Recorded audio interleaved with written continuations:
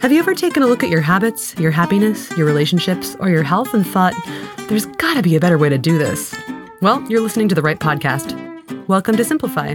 I'm Caitlin Schiller, and on this episode, you'll hear my co-host Ben Schuman-Stoller talk to time management expert Laura Vanderkam. She's written books that I'm a big fan of, including I Know How She Does It, What the Most Successful People Do Before Breakfast, and 168 Hours. Here, she talks to Ben about why we often have more time to play with than we think we do. Also, she talks about a particular episode involving a water heater exploding that I've told a bunch of my friends about, so keep an ear out for that. After the interview, Ben and I go a bit deeper into the ideas in the books covered in the episode. So by the end of it, you'll have a good idea as to how you can cut through all the time management BS out there and start getting the most out of your time. Okay, let's get into it. Here's Ben Schuman-Stoller and Laura Vanderkam.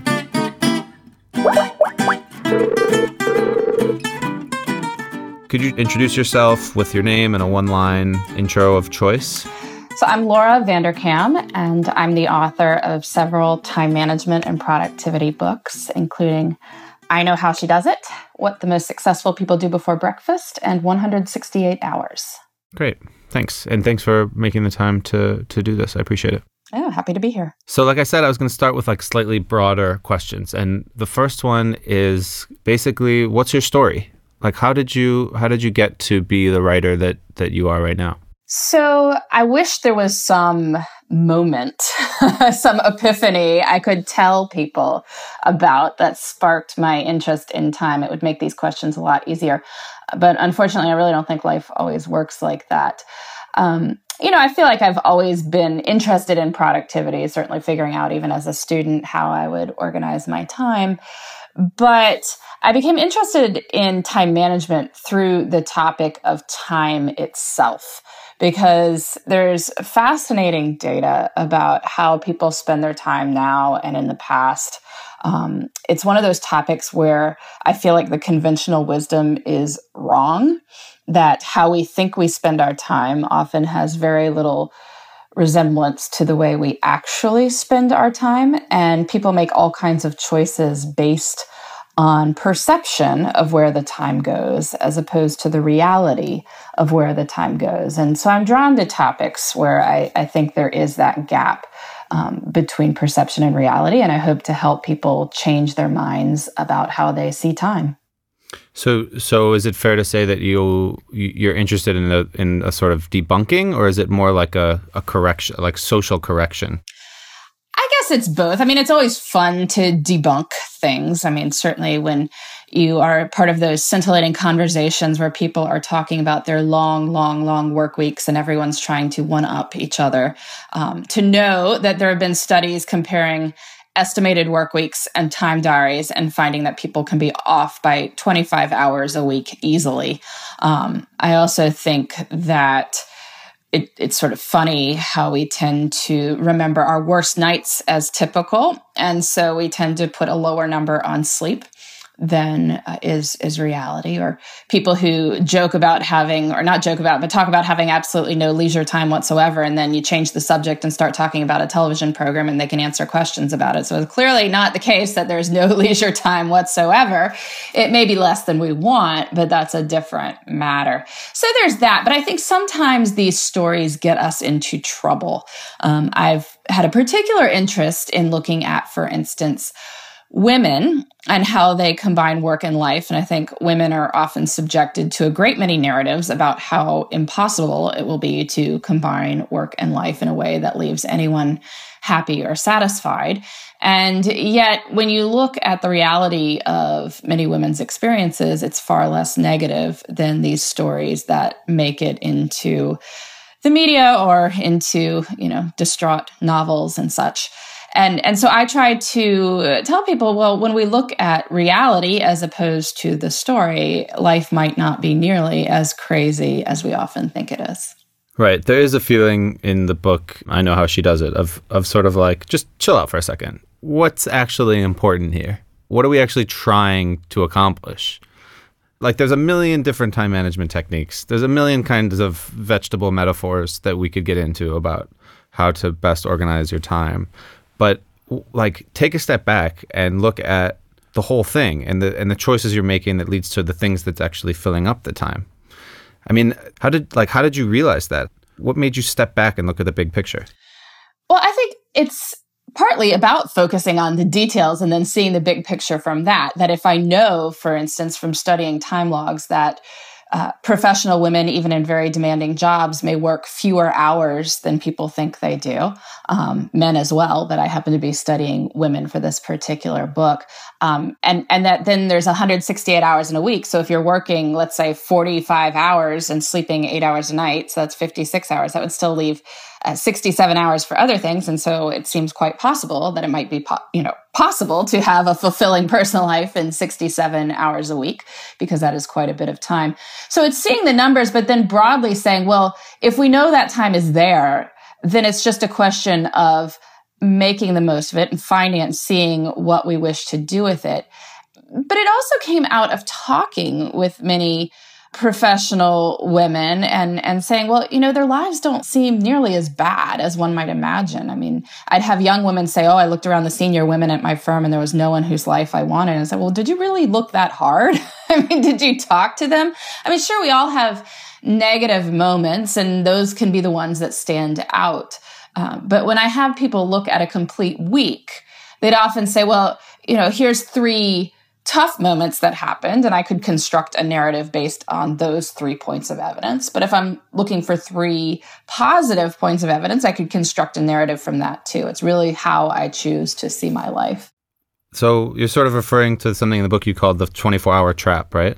So we often think of our lives in days, but I think we actually live our lives in weeks. And this is a very important distinction to make. There's 24 hours in a day. There are 168 hours in a week.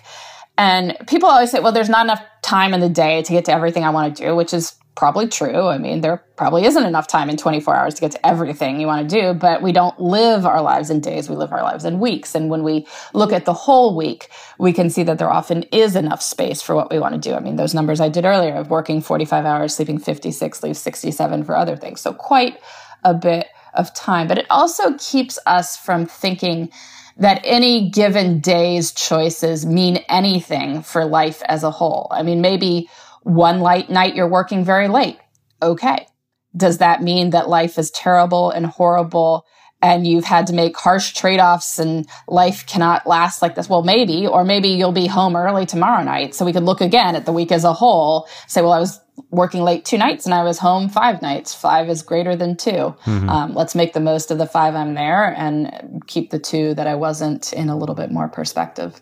But so what do you think the women that you studied, you studied 1,001 days. And so it was 143 weeks of days.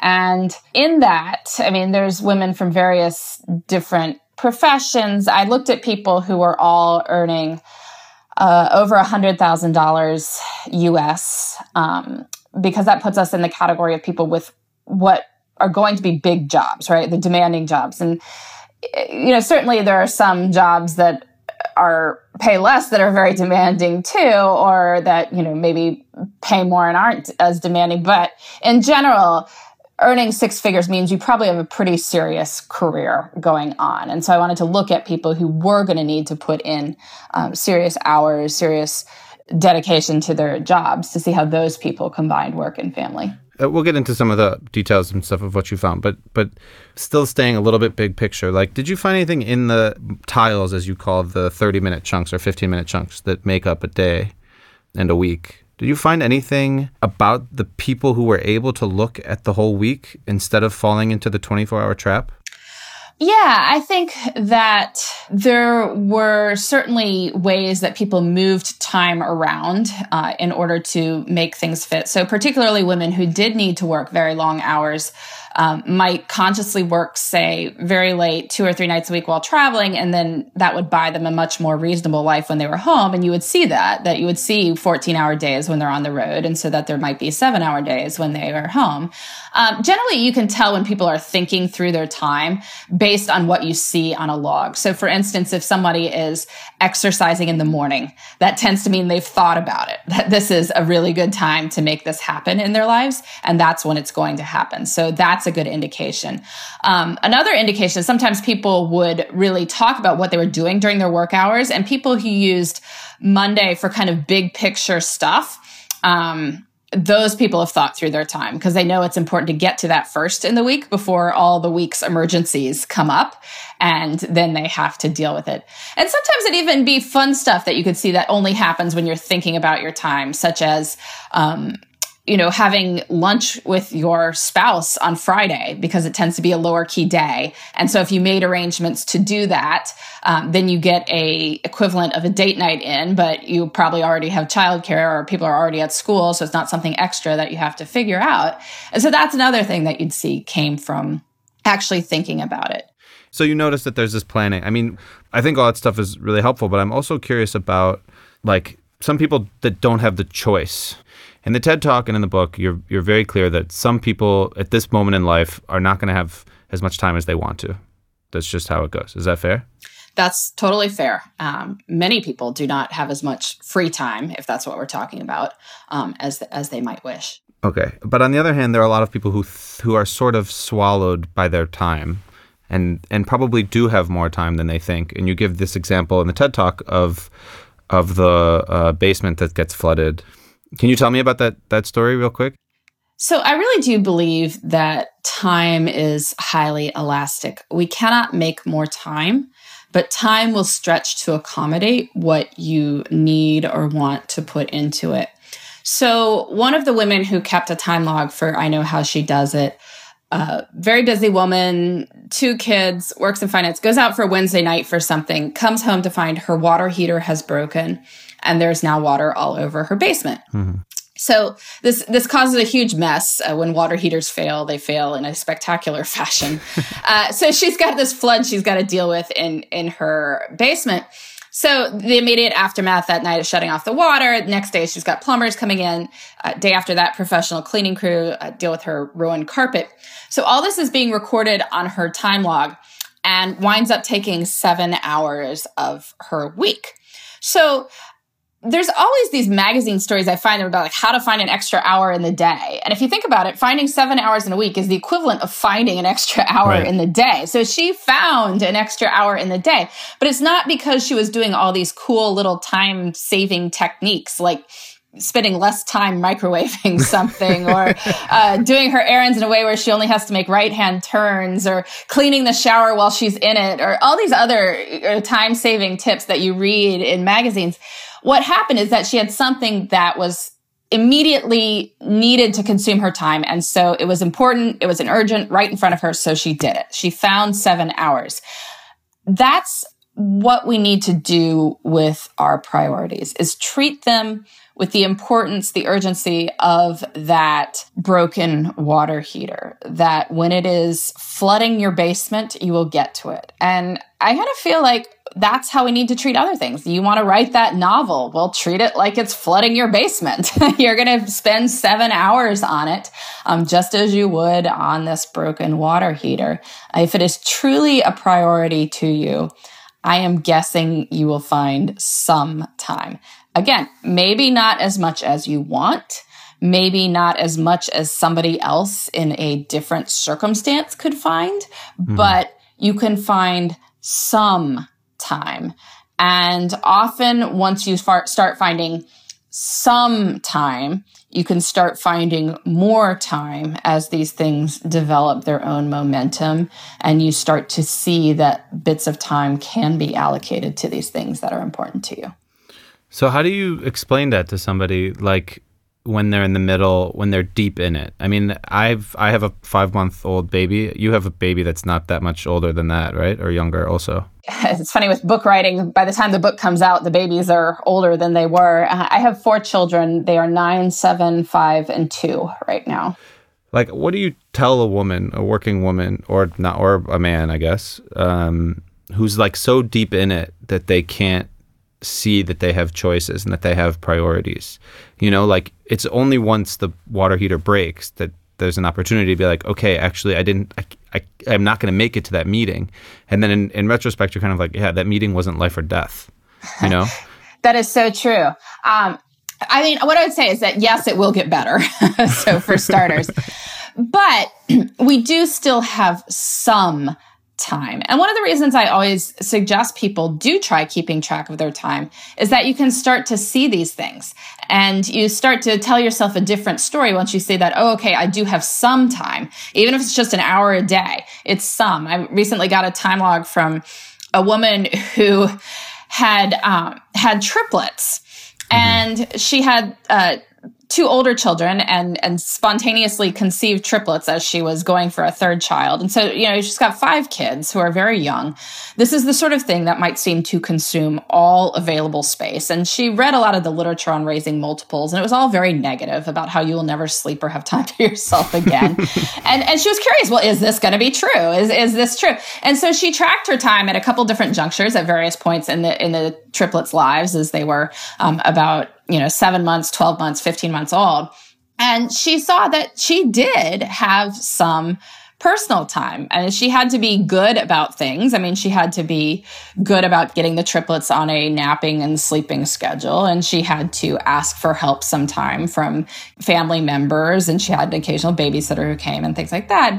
But it was about consciously using that time for things that would rejuvenate her, rather than just sitting there and saying, I have no time whatsoever because can't you see I have toddler triplets, which in my mind does seem like a very good excuse. I would believe if somebody told me that, I don't have any time because I have toddler triplets. But she said, no, well, I kept track of my time and I saw that I did have some. Again, not as much time as you might want, but some. And that is a very different story. And when we start from the story of some, then we can say, well, what do I wish to do at that time? And what would be best for me to do at that time and feel the most wonderful for me to do at that time, instead of feeling defeated and like we have no choices at all.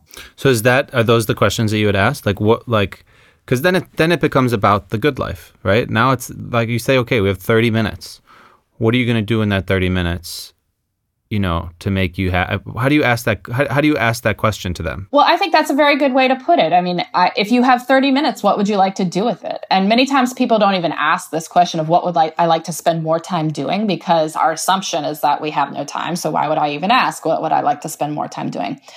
So in workshops, I often have people create a very long list of things they want to spend more time doing in their lives. And you can make it in 3 categories if you want: career stuff, relationship stuff, self stuff. The career part is just because there are things within the context of work that many of us want to spend more time doing, even if we don't want to spend more time at work itself. There's often things you want to do more of within that time. So maybe more mentoring younger colleagues, more reading from work, more doing things that might establish you as a thought leader, more long-range planning, those sorts of things.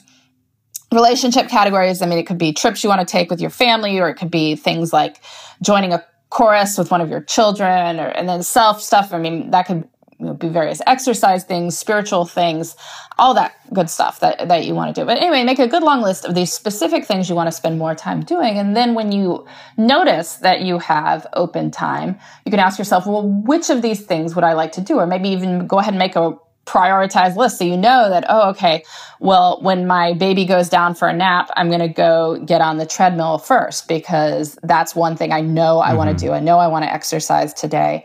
Maybe the nap will go endlessly and then we can do all sorts of things, but we're going to prioritize this first. Then we know it will happen. I think my girlfriend would say shower. Shower is another good thing, right? Although if the baby is young enough, the baby won't go anywhere, right? So you can just put him or her in the car seat and jump in the shower anyway. So that can be done when there's not napping time. Yeah. Hey, this is Caitlin. Just wanted to say, first, thanks for listening to Simplify for this whole awesome season. Yeah. We have an ask for you. This is something Caitlin has taught me how to do. Ask for something you want. And I really want more people to listen to this podcast. So I'd really appreciate it personally and professionally, to be honest, if people take out whatever you're already listening to this on a device and just go into the iTunes, what's it called now? Apple Podcasts, or Stitcher, or anywhere else you can give reviews, and just leave us 5 stars and then say, I really appreciated Simplify, even though Ben just couldn't straight up ask me to do this. Yeah, and then maybe send it to a friend if you liked it. Yeah, we'd appreciate that. Send it to an enemy too, it's fine. You seem very confident about all of this right now, that this makes sense, this is the right way. this is like very clear that, the Anne-Marie Slaughter, I don't know if that's how you say her name, but I think it is, the article from 2012, the Atlantic article. The takeaway from that article is the women who have managed to be both mothers and top professionals are superhuman, rich, or self-employed, which your book strongly, strongly rejects. Did you always feel that way? I mean, you're right. I do reject that idea that in order to make work and family possible, you have to be rich, human, or self-employed. But of course, I'm self-employed. So of course, I was willing to believe that maybe I'm coming at it from that perspective and I am missing something. But as I studied more women who were not self-employed, and I think most of them would not claim to be superwomen either, I could see that I was not the only person who was managing to see my children from time to time and possibly get some exercise in and read a book on occasion.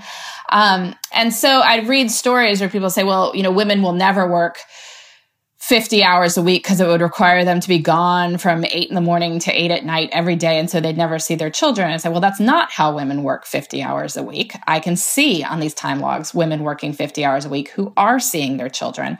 It also seems to presume that 8 to 8 are the only hours that exist, which is also not true, as you probably know, with having a young child. They tend to be up at different hours that you see them as well. And when we write off weekends as not existing, which always strikes me as a strange way people tell this story. With 168 hours a week, my time log went from 5 a.m. Monday to 5 a.m. Monday. All right. Mm-hmm. And the exact halfway point of that is 5 p.m. Thursday. We often think of 5 p.m. Thursday as like the end of the week, right? Yeah, but 5 p.m. Thursday is actually halfway through if we start at 5 a.m. Monday. And so people get very up in arms about, how much they're working between 5 a.m. Monday and 5 p.m. Thursday and maybe having a little less personal time than they want, but then don't even consider how much family and personal time happens between 5 p.m. Thursday and 5 a.m. Monday. And so I feel like the stories that, we just can't have it all are missing a lot of elements that are there when you look at time more holistically. But so what makes these narratives so powerful, do you think? Because they follow the narrative format that our brains respond to. There's a certain storytelling format where you have 3 points of evidence or 3 anecdotes that then lead to an epiphany. Right. Mm-hmm. That's a very attractive form of story. It's one people can remember. And so that's how we tend to tell these tales. It's like, oh, well, I was late to work because of this. And then I had to, miss the softball game the other night. And then I was, stuck up with my child all night long. And then I slept over my alarm, missed an important meeting. And therefore life is crazy. Life is unsustainable. Something must change. Mm-hmm. I must dial down, scale back, opt out, join in this chorus of everyone chanting that women can't have it all, right? Mm-hmm. That is a very good narrative format. But life is not lived in a narrative format. Like life is not lived with epiphanies that come based on 3 points of evidence.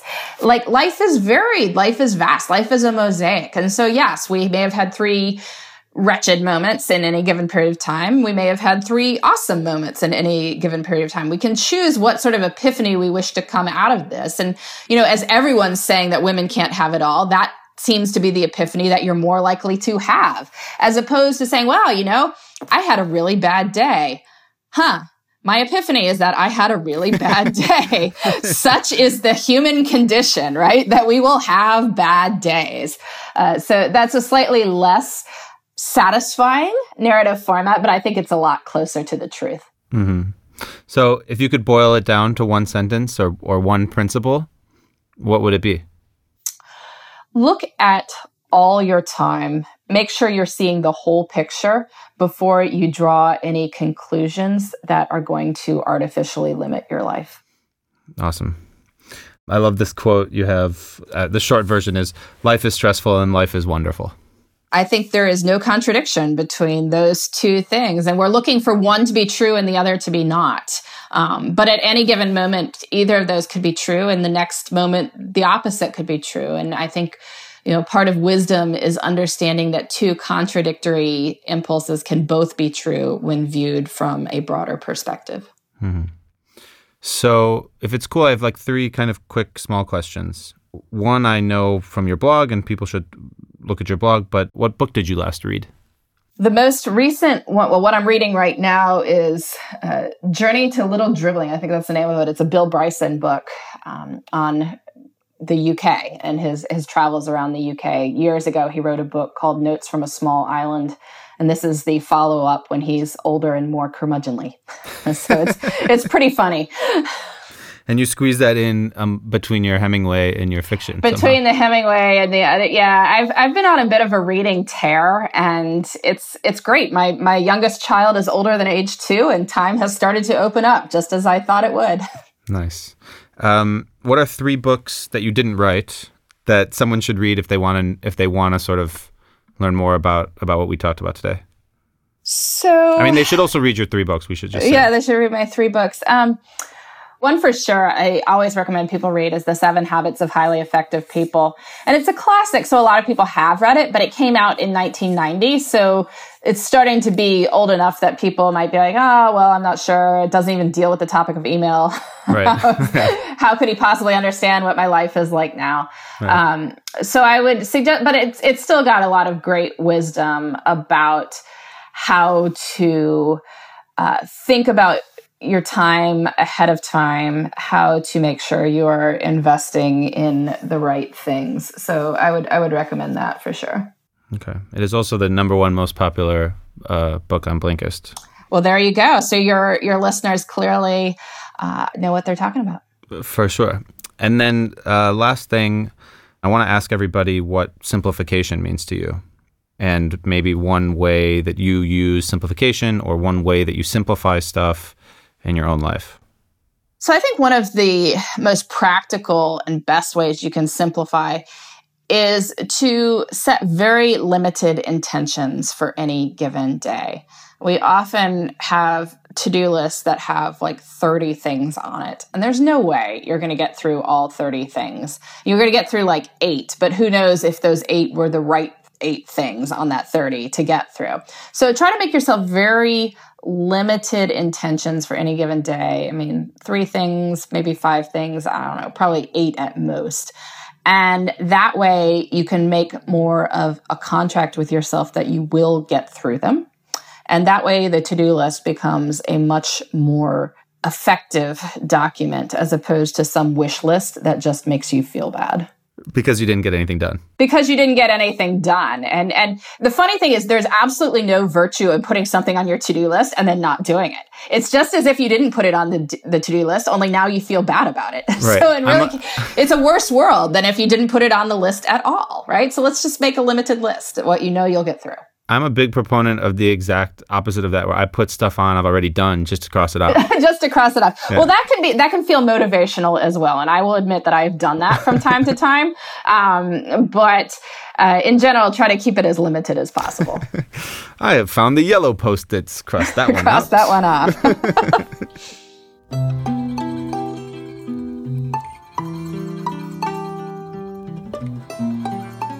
Welcome to The Bookend, where we end with books. Oh, yeah. My turn to do one of these finally. Yeah, that it is. We just heard your chat with time management mastermind, Laura Vanderkam. There were some stories, there were some tips, there was even some math in there. Ugh.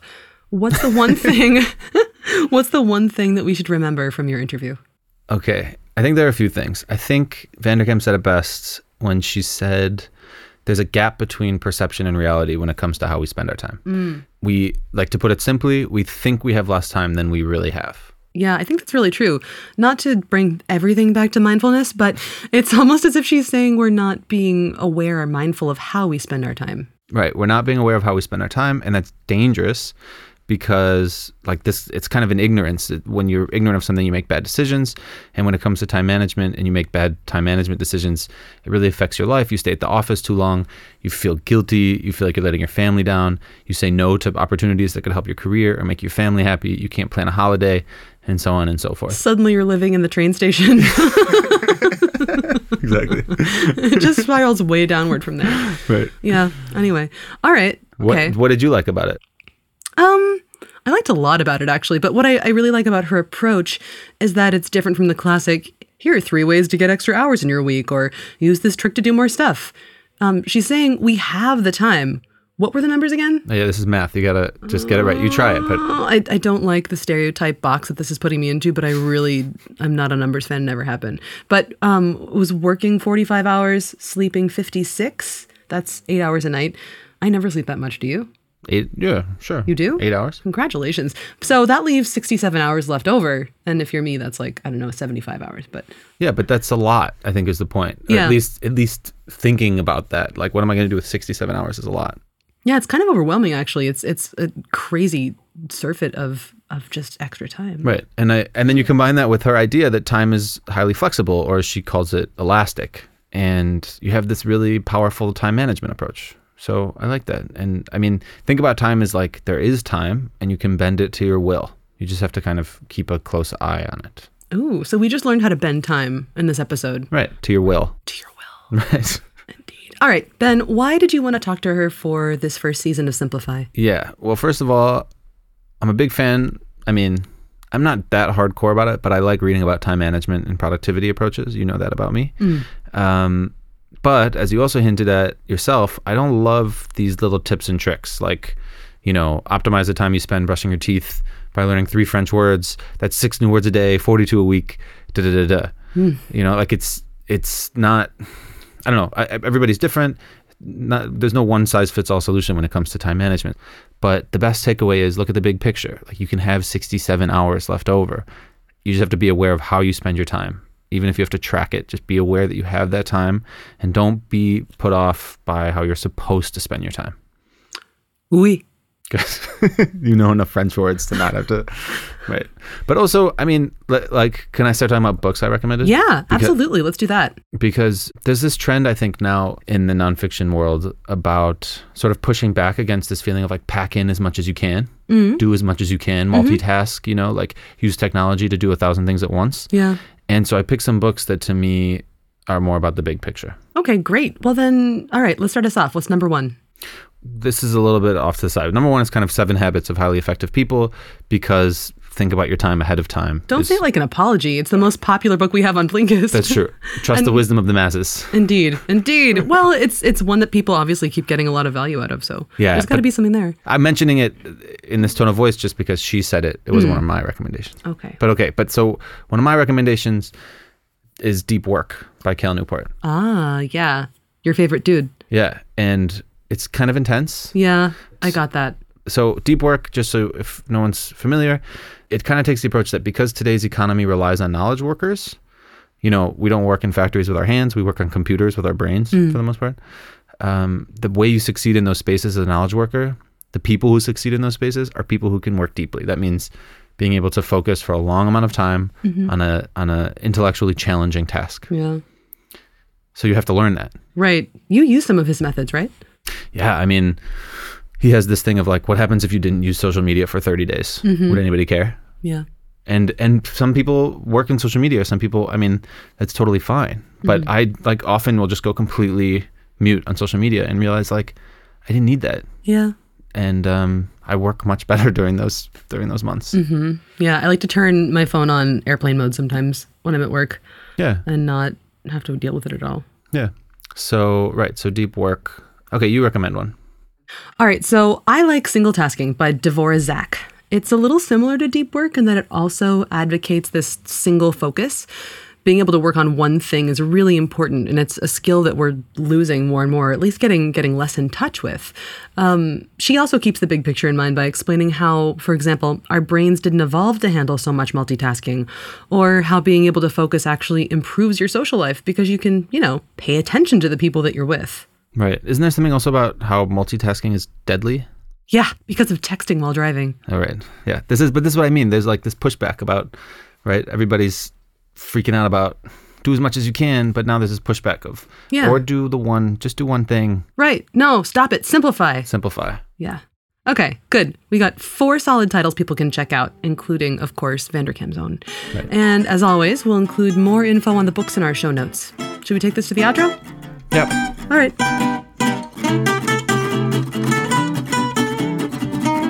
Thanks for listening to Simplify. This episode was produced by me, Caitlin Schiller, Ben Schumann-Stoller, Nika Mavrodi, and Odi Constantino, who once tried going an entire week without sleeping, only to lose his bearings, board the wrong train on the way to work, and be woken up half a day later by a security guard's nightstick somewhere near the Baltic Sea. Poor Odi. If you enjoyed this episode or feel you learned something, please think about sending it to someone else who you think might learn something too. We're really, really grateful for all of you so far. We're almost done with this season, but we've gotten lots of ratings and reviews on Apple Podcasts and in other podcatchers, not just in the US store, but UK, Germany, Canada, Australia. We see you. And it's just pretty incredible to see Simplify up there among the big famous podcasts like This American Life, Reply All, and so on. Super exciting. And thanks to all of you who've subscribed and keep on listening. You put us there, and we're super delighted about it. If you don't receive Simplify automatically, go ahead and subscribe so you do, and you won't miss a single episode. And while you're there, if you wouldn't mind taking a moment to add a review or a rating, we'd be super appreciative. It helps us get the word out. Simplify is made by the same people who make Blinkist, a learning app that takes the world's best-selling nonfiction books and condenses them into focused little capsules of audio and text you can listen to or read in just 15 minutes. Boom. Get 14 days free by going to Blinkist.com/friends and typing in this episode's special voucher code, which is water heater. Again, it's Blinkist.com/friends, and water heater is the voucher. One word, lowercase. Yes. And you can email me and Caitlin. Thanks for all the people who've emailed us so far. Some nice conversations ongoing, but we're at podcast@Blinkist.com. If you have enough time, think about emailing us, but you do have enough time. So get writing. Yeah. Shout out to Ryan McLeod and Martin Bromley, who wrote in really early on, and they gave us some really nice props, and it was awesome to hear from them. Yeah. Hey Ryan. Hey Martin. Hey, thanks guys. Real people. Cool. Yeah. So we'll be back next week with the last episode of Simplify, unless we have a bonus one up our sleeves. We'll have to see about that. Ooh, my sleeves are short today, so I don't know. All right. In the meantime, be good. This is Ben checking out. Checking out. Bye. Bye.